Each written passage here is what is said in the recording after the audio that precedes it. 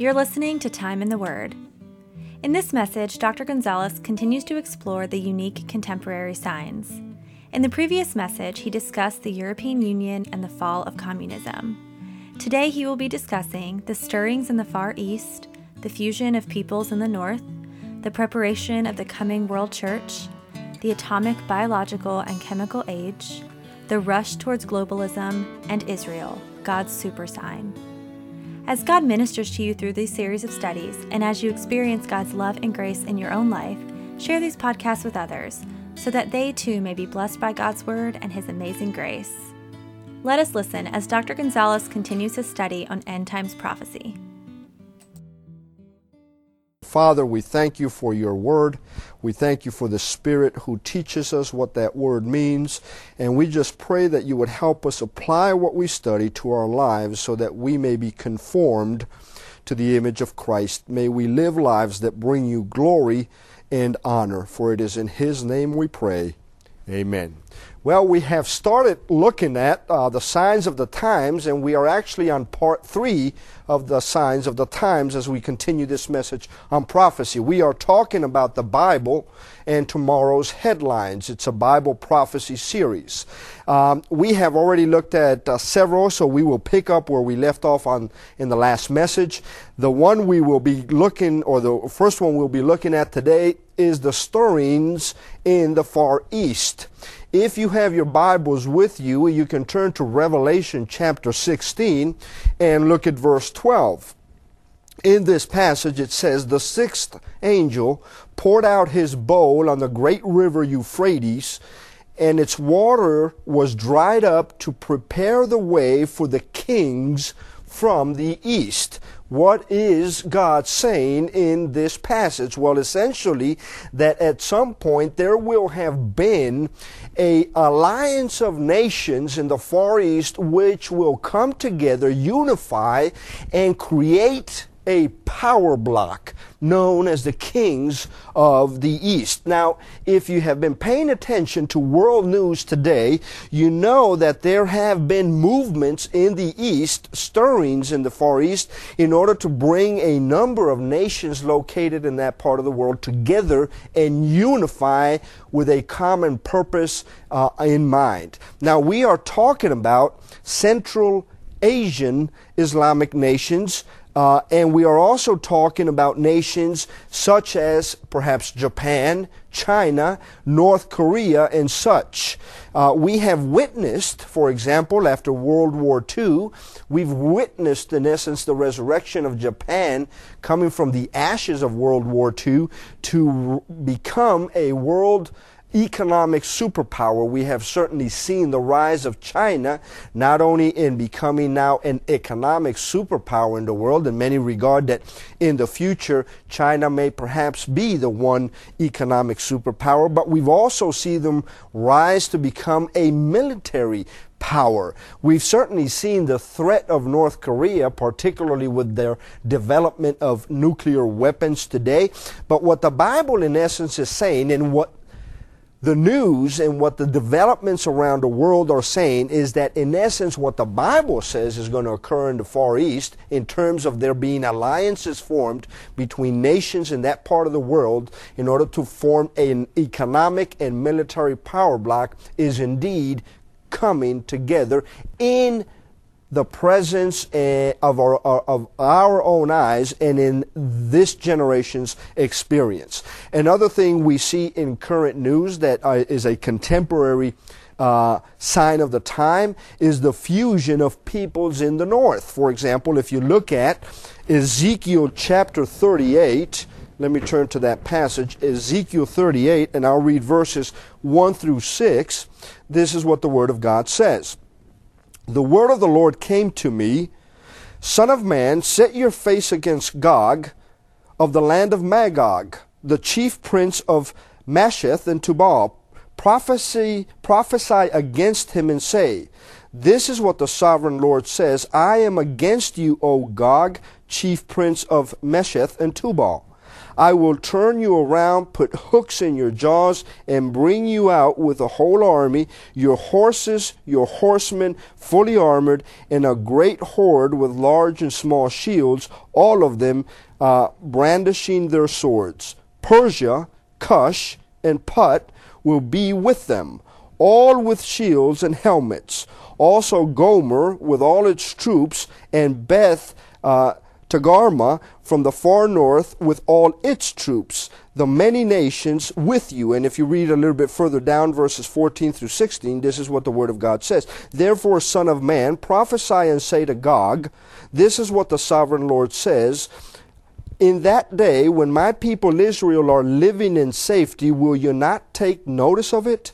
You will come from your place in the far north, you and many nations with you, all of them riding on horses, a great horde, a mighty army. You will advance against my people Israel like a cloud that covers the land. In days to come, O Gog, I will bring you against my land, so that the nations may know me when I show myself holy through you before their eyes. Listen, this is an incredible prophetic statement made here by God. Listen, we see today the fusion of the peoples in the north. And in essence, God, in this passage we just read, tells us who this allegiance of nations will be.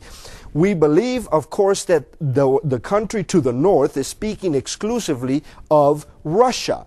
Don't you think that because the former Soviet Union is gone and the cold communism has fallen, Russia has lost its power? Do you realize that Russia is a big ally and will be even a bigger ally? And we see that in modern, in current news today. In fact, I just recently, and I'm talking about the last couple of days, I've read an article in which it states that Russia is clearly taking the position of many of the Middle Eastern nations against Israel and against the West, particularly the United States. So we're talking about an alliance of Islamic nations which will be led in essence by Russia.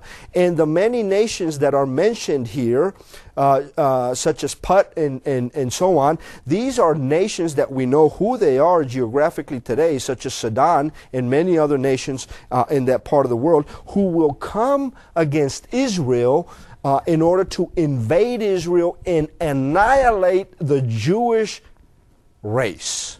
And God says that they will come, but that He Himself will intervene and He Himself will destroy this northern power bloc, this northern alliance of nations as they come against Israel. But the point is this. We already see this alliance being formed today. We are seeing, folks, listen, pay attention to the news, pay attention to world news, because every single thing that happens nowadays just about has something in relation to what we're studying right now. The lines of demarcation are being made already as things are developing around the world. We are seeing prophecy beginning to be fulfilled, and we are seeing things and the major players on the world stage coming and forming these alliances even today. Another sign is we see the preparation of the coming world church. If you look at Revelation chapter 17, and I'll quickly read verses 1 through 7. It says, one of the seven angels who had the seven bowls came and said to me, come, I will show you the punishment of the great prostitute who sits on many waters. With her the kings of the earth committed adultery, and the inhabitants of the earth were intoxicated with the wine of her adulteries. Then the angel carried me away in the spirit into a desert. There I saw a woman sitting on a scarlet beast that was covered with blasphemous names and had 7 heads and 10 horns. The woman was dressed up in purple and scarlet and was glittering with gold, precious stones, and pearls. She held a golden cup in her hand filled with abominable things and the filth of her adulteries. This title was written on her forehead: Mystery, Babylon the Great, the mother of prostitutes and of the abominations of the earth. I saw that the woman was drunk with the blood of the saints, the blood of those who bore testimony to Jesus. When I saw her, I was greatly astonished. Then the angel said to me, "Why are you astonished? I will explain to you the mystery of the woman and of the beast she rides, which has the 7 heads and 10 horns." Listen, you know what the Bible is saying? Listen, that in the last days, in the time of the tribulation, there will be this large ecumenical church that will be in bed, in essence, with the Antichrist and with Satan. And rather than being a church that represents the living God, we're told in this passage that it is actually drunk with the blood of the true saints of God, those who have trusted Jesus Christ as our Lord and Savior. And listen, if you are paying attention to the things going on in the world today, including the things within the religious world, we know for a fact that many religious movements exist out there in order to bring this formation of a grand religion, an ecumenical church that will bring people from all over the world, from differing religions and faiths, and sort of just fuse them all together. And the Bible says that that church during the tribulation period will be in bed with God's enemy, will be the mother of prostitutes and an adulterer, and that rather than propagating the true faith and propagating the truth, it will seek to persecute and kill those who are really related to the living God. That's another sign of the time. And we're seeing this ecumenical church, this false church, this prostitute being formed even before our eyes today. Another one is the atomic and biological and chemical age. Listen, when the Soviet Union, before the collapse of the Soviet Union, during the Cold War, there were in essence 2 nations who held in their arsenals weapons powerful enough to annihilate entire civilizations. In essence, they were the United States and Russia, or the Soviet Union. With the collapse of the Soviet Union, now the ability to produce atomic, biological, and chemical weapons by rogue states is clearly evident. We see, for example, in news today, issues of countries like Iran and North Korea developing weapons of mass destruction that if they were able to put them together, and we're sure that at some point they probably will, they will have the ability with one bomb to annihilate hundreds of thousands or millions of people at one time. We know that there has been a development of biological and chemical weapons, for we have seen them used. We have seen the corpses of those people who have been killed in parts of the world with chemical and biological weapons. We live in a day and age where there is enough produced and made and in the arsenals of many countries today that if it was unleashed at any given moment, it would end the world as we know it today. This may have been science fiction 50, 60, 100 years ago. Not anymore, folks. The world has now the ability within a push of a button to destroy entire regions of the world in matters of minutes. This is going to be, we're seeing it today, and this is going to be prevalent during the last days, the times of the tribulation. Another one, we see the rush towards globalism. You know, there was a day and age in which we thought of ourselves as living in a very big world. And we thought of certain nations as being quite far for us. There were distances between the peoples of the world. But modern technology, in essence, has reduced what was once a big world, an extra large world, into an extra small world that now we call a global village. Discoveries and developments such as the internet have reduced or shrunk the size of the world to something we can all now experience. I could be anywhere in the world I want to be now via the internet. Something I couldn't do not many years ago. Other technological developments, for example, the development of global news networks. Listen, and the Bible says this is the way it's going to be. Do you know, and we know because we've experienced it in our lifetime, do you know that we can sit in the comfort of our living rooms and see war being waged anywhere in the world via TV? Maybe 100 years ago, that was unheard of. That's why John had a hard time trying to describe what he saw in the vision, because he lived in the first century. What's TV? How in the world will the world be able to witness such events when there's such distances between the nations? Well, what he didn't know is that human beings would develop technology that would transport us to anywhere in the world instantaneously. I remember, for example, it wasn't that long ago when Iraq invaded Kuwait, and the U.S. and the Alliance of Nations that supported the U.S. kicked Iraq back out from Kuwait. We were sitting in our living rooms watching the war. That's prophetic, folks. But there is a rush towards globalism. Listen, let me just give you a list of organizations that have shrunk a big world into a small one. We've got, for example, the United Nations.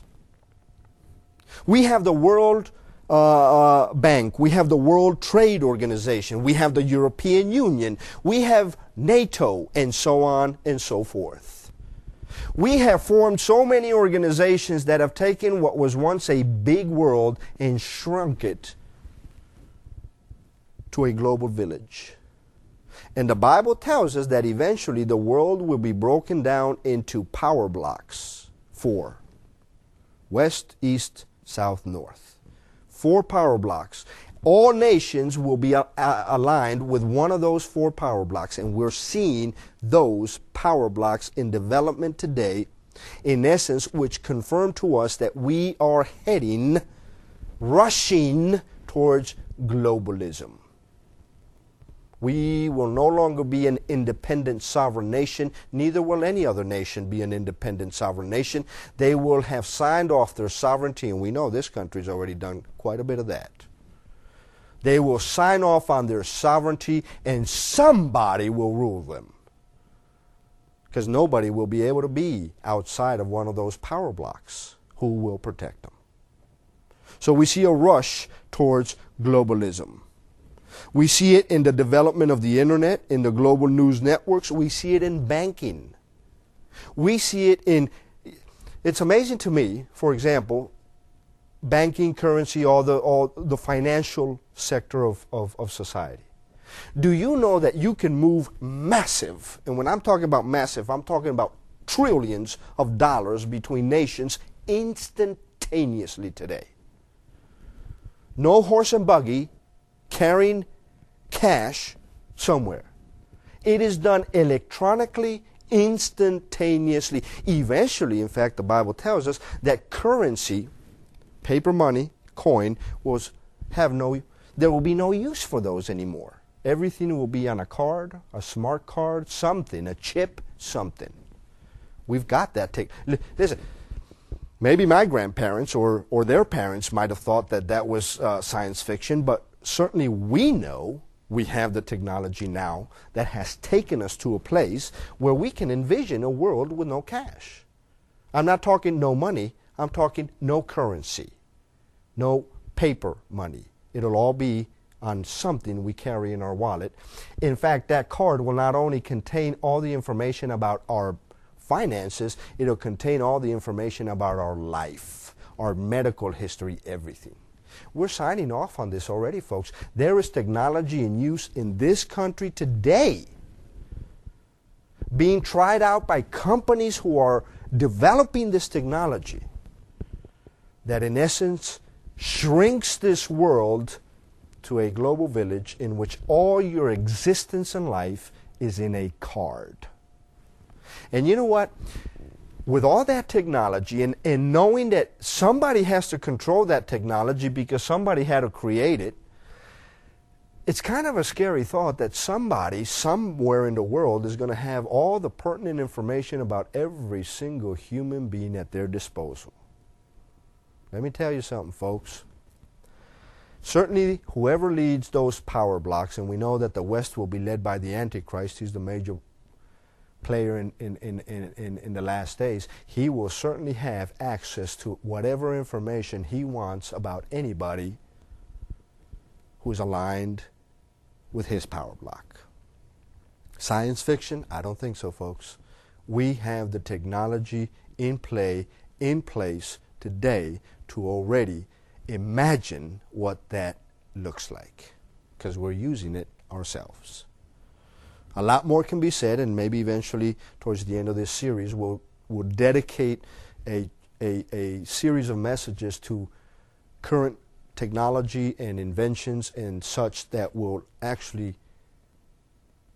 amaze us as to how advanced we've become and closer we've brought ourselves to the end times. The last one I want to look at, and perhaps not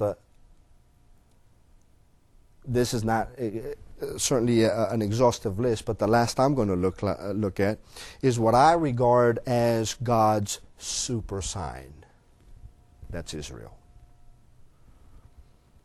For 2,000 years, since AD 70, when Jerusalem was overrun and the temple was destroyed and the Jews were scattered all over the world, for 2,000 years, Jews and Hebrews have been living in nations all over the world, scattered.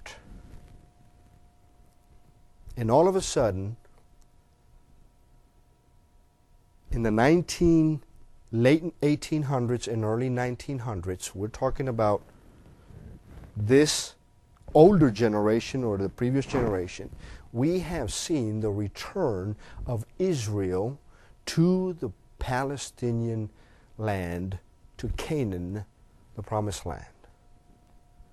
I don't know about you folks, but certainly for those who have studied the Bible and have studied prophecy, the fact that Hebrews and Jews have been returning from all over the world to the land of Palestine is a clear indication that God is bringing all the major events that need to be put in motion.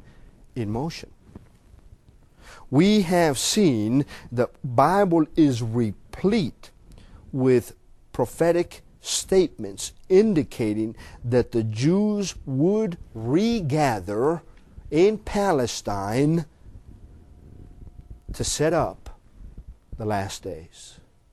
As small as Israel is as a nation, geographically, and as few as they are in numbers in relation to the world population, Israel, as far as prophecy is concerned, is the center of the world, for everything will occur there. Do you know that for the entire 2,000 years that Israel has been scattered throughout the world, they've been wanting to kick the Jews out of that land forever. They finally left the land. They were scattered for 2,000 years. Now that they've come back and were recognized as a sovereign nation, they want them out again. But you know that for those 2,000 years, nobody ever took that land and ever made it their nation or ever lived in it as a country. Why? Because that land belongs to the Jews.